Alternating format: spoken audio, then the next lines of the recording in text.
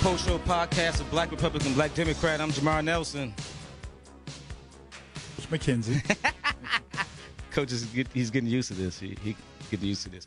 Man, we had an outstanding show. We had black candidates that are running for local offices, and so everybody knows that a part of this show, we support our people, no matter what party they are. And so, Lacey, it was a pleasure having you on, man. And I think because we have a mutual friend, Laverne. And so, Laverne, to take it from the moment that he and I met, you know, I love my people, man. I don't care what party you belong to. You know, we're people. We are one. And so I love and support every single black person that runs in each office. But, you know, Republicans, I got to give y'all hard times because I'm always amazed at, wait a minute, there's still black Republicans? What? With this guy in office? What? So, but you know what? Again, the one thing for me is, I know I just turned 40 a month ago, and I know I had to stop. I considered myself a party dude, Coach, but I was more beholden to a party instead of my community and my family, and that's a bit backwards. I'm a proud Democrat, man, but how can I be a more prouder Democrat than I can be a community man and a family man? And seriously, it took a while, but I have evolved. The other thing is, especially when it comes to our people, as I said, I always give a black person the first look, black, Republican, Democrat, but I'm no longer just voting for you because you're one of us. That's right. You know what I'm saying? I still want to know what you're going to do for us or what you've done for us. I love good ideals, whether they're Republican ideals. I've never voted Republican. You might be the first Republican that I support because I love the things that you're talking about, bro. So to me, that's what I say about Republicans. Come give your ideas to the community. If ideas like that, black folks would totally fall behind that. It just has to be, reciprocated by not just taking for granted the fact that, okay, you're black, you're a Democrat. No, we are tired. We're tired of Democrats as well. And I tell every single Republican that I can take you. Let's go north. You ask how many black folks they look at Democrats the same way. We give them the side eye, but I have a relationship with you. I know you. So your opponent, i.e., Ray Dean, he lives in the hood. We know him, right? So you're more than likely to vote for that dude. So you've got your work cut out, but I like what you're doing. I see Lacey Johnson all the time. See, that's the difference. Yeah. I see you. Your counterparts, your white counterparts, I don't see them. I was telling Jeff Johnson about 2 weeks ago. I said, you're one of 7 county commissioners of Hennepin County. Where you at, bro? Where you at?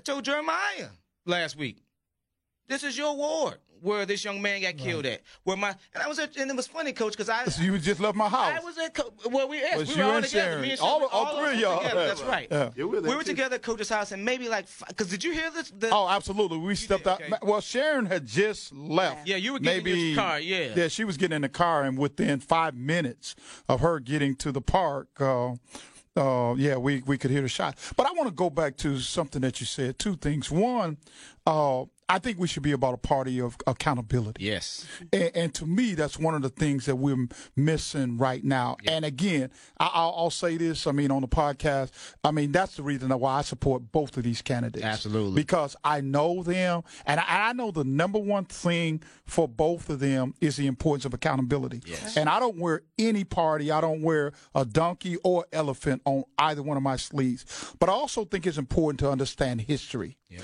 And sometimes, as we go through, because I have to honestly say that in my time and era, and I'm a little bit older than you, Jamar, but I grew up in the South. Right. And when I grew up, the Democrats were known as the Dixiecrats. Yeah. You know what I'm saying? And the reality of it is, when we look at history, whether we like it or not, we got to remember that, Abraham Lincoln was a Republican. Yep. And really, we as people of color, particularly black folks, did not come to the Democratic Party until FDR. Yeah.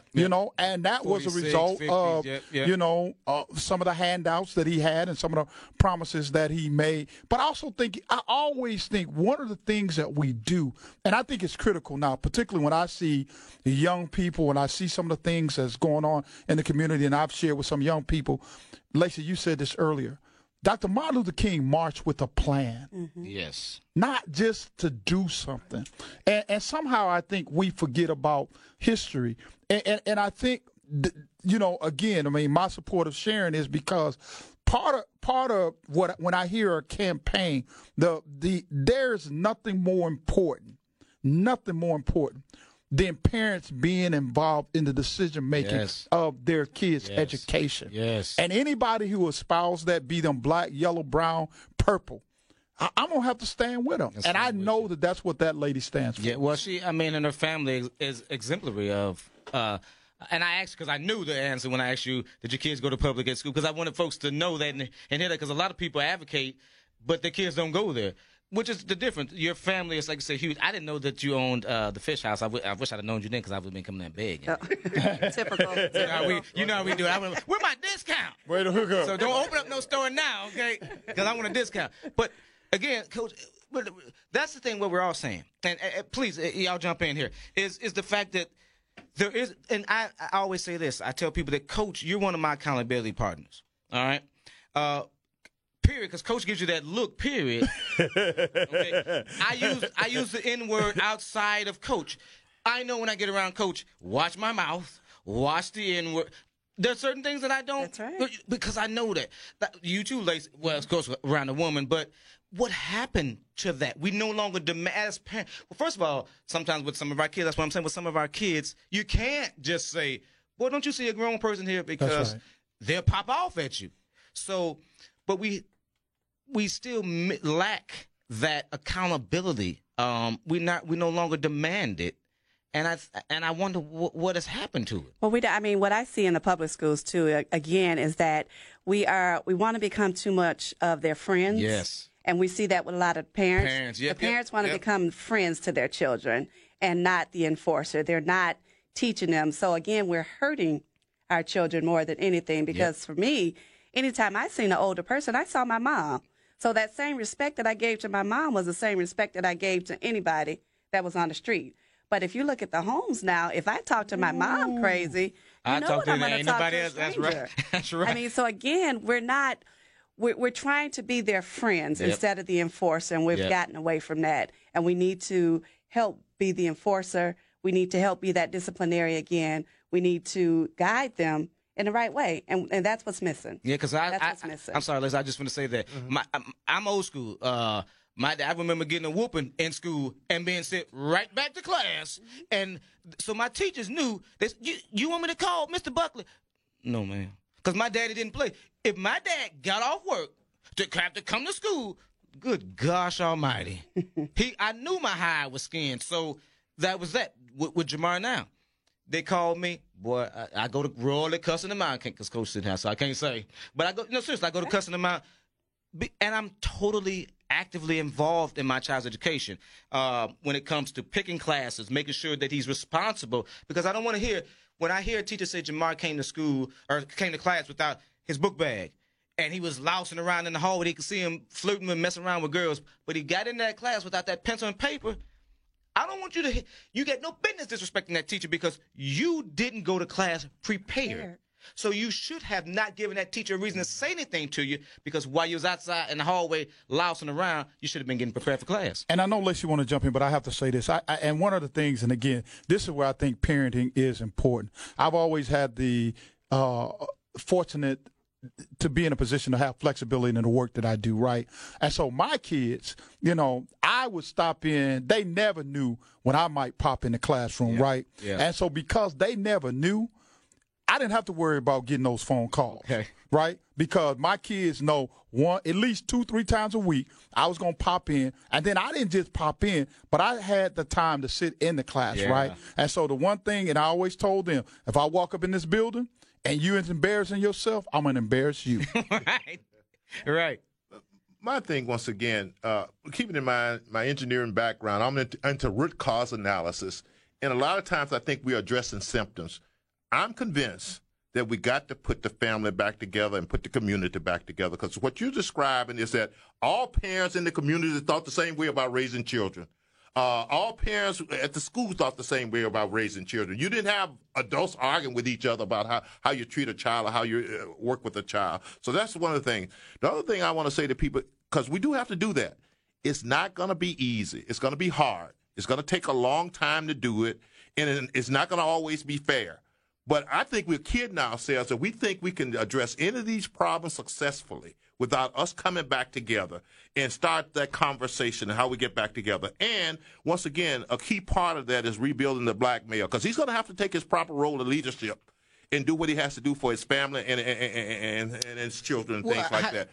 What's your position if you get elected? So how do we go about doing that? Because again, we know that there's a system. I like to say I don't like to say system because Coach doesn't like that. Coach says, "What's the saying you got, Coach? You never met the system. What is it?" Oh yeah, I just said I always ask when people talk about the system, I want to meet the system. Right. Who are those folks? So I don't like to say that. So another way to phrase it, but. How do we go about that when we know that sometimes there are laws that there are roadblocks that prohibit the black man from being at home, when the laws or interpretation of the laws that that put roadblocks and barriers to prevent the male from being in the home. How do we go about that? Well, what do you propose doing at a state level? A couple things. Before we get to the state level, some things we need to do. And second of all, I'm a black male. Right. So I run into those same roadblocks and things like that. Absolutely. And those are just roadblocks for us to overcome and make it through. Roadblocks, I don't want to hear about roadblocks. Okay. Yeah, there's all kinds of roadblocks in life. But most importantly, we have to start talking to our men and talking among ourselves. And once again, I got true live stories where I've talked to brothers out in the streets who were players and told me how much money they made, but you know what I said to them? You know, this craziness out in these streets it's not going to stop until we start respecting, loving, and marrying these women we're having these children by. And the brother came to me later on and introduced me to his wife. And instead of driving a Mercedes, he was driving a Mercury Mountaineer. Introduced me to his son and told me he had joined church over there on 30-something in Chicago. So first of all, we got to start talking the right talk. Word. We need to stop letting them set the agenda about what we talk about. Most of us talk about whatever we hear on the news. And we need to understand, have our own plan, our own agenda, and focus on that, and not let them distract us with 2,000 immigrants. And not that I don't care about splitting up family, but we got 500,000 black kids in foster homes splitting up crying. But we keep getting distracted by things like that. So we need to understand where we're trying to go, how we're going to get there, and focus on that. And I think once we're doing that, and it start with talking to ourselves first before we even get to legislature and stuff. We got to have our mind in the right place and the right way of looking at things, and that's my position on that. And I guess I think the same thing with the black women. The black women, their standards have to be higher. That's right. In order for them to attract that black man that wants to take care of them. So again, I'm all for it's back to the black women as the nurturer, as the one who commands what's needed in the home. Yes. I mean, you have to attract, you have to have those standards for yourself, and then you will attract that. You'll hold that man to those standards that will want to come in and take care of you. And then you can allow him that opportunity to take care of you, to be the man of the house. But it takes both parties. Yes. I guess is what I'm trying to say. It takes both. It's not on the black women, it's not on the black man, but if we both hold ourselves to those standards, then together we can build. Absolutely. I've been trained well not to tell sisters what to do, so that's why I didn't even go there. And I seen your wife; she don't play. Okay? Yeah. So. And look, we need to get back when women were sunshine on a cloudy day. Yes, absolutely. You understand what I'm saying? Our sister was sunshine. They wasn't all these other things. I think a lot of younger women, especially, think submission is more of a sexual term instead of it being the biblical term of that. Doesn't mean you are my servant. You know, I like to think of it. Look, you walk beside me. We do this together. And I had to evolve too because again, in my family, a lot of men. I grew up around a lot of different players. So monogamy wasn't taught. You know, you have to learn. So I take pride in teaching my son that too. Y'all, we could be. That's the music. Yeah. Oh my goodness gracious, y'all got to come back after the primary. Win or lose, can y'all both? Both of y'all gonna win? Yes, but would y'all both come back, please? Sure. Yes. Yeah. Sharon Ellermean, she's running for Minneapolis School Board at Large. And one more time, your website? www.sharon4schools.com. And remember to vote. for the primary. August 14th. That's yes. right. And Lacey Johnson, he's running for Minnesota State Representative 59B. www.friendsoflaceyjohnson.org. Good luck, brother. Seriously. Thank y'all. Thank you, guys. Good luck. Coach, man, I appreciate Man, you. thank you, and I hope to get an invitation to come back as well. Coach, anytime you can come back. We'll make Patton go on vacation just so Hey, thank you, ladies and gentlemen. Man, I hope while y'all listening, jogging, make sure you check out my post show. Appreciate y'all. Bye.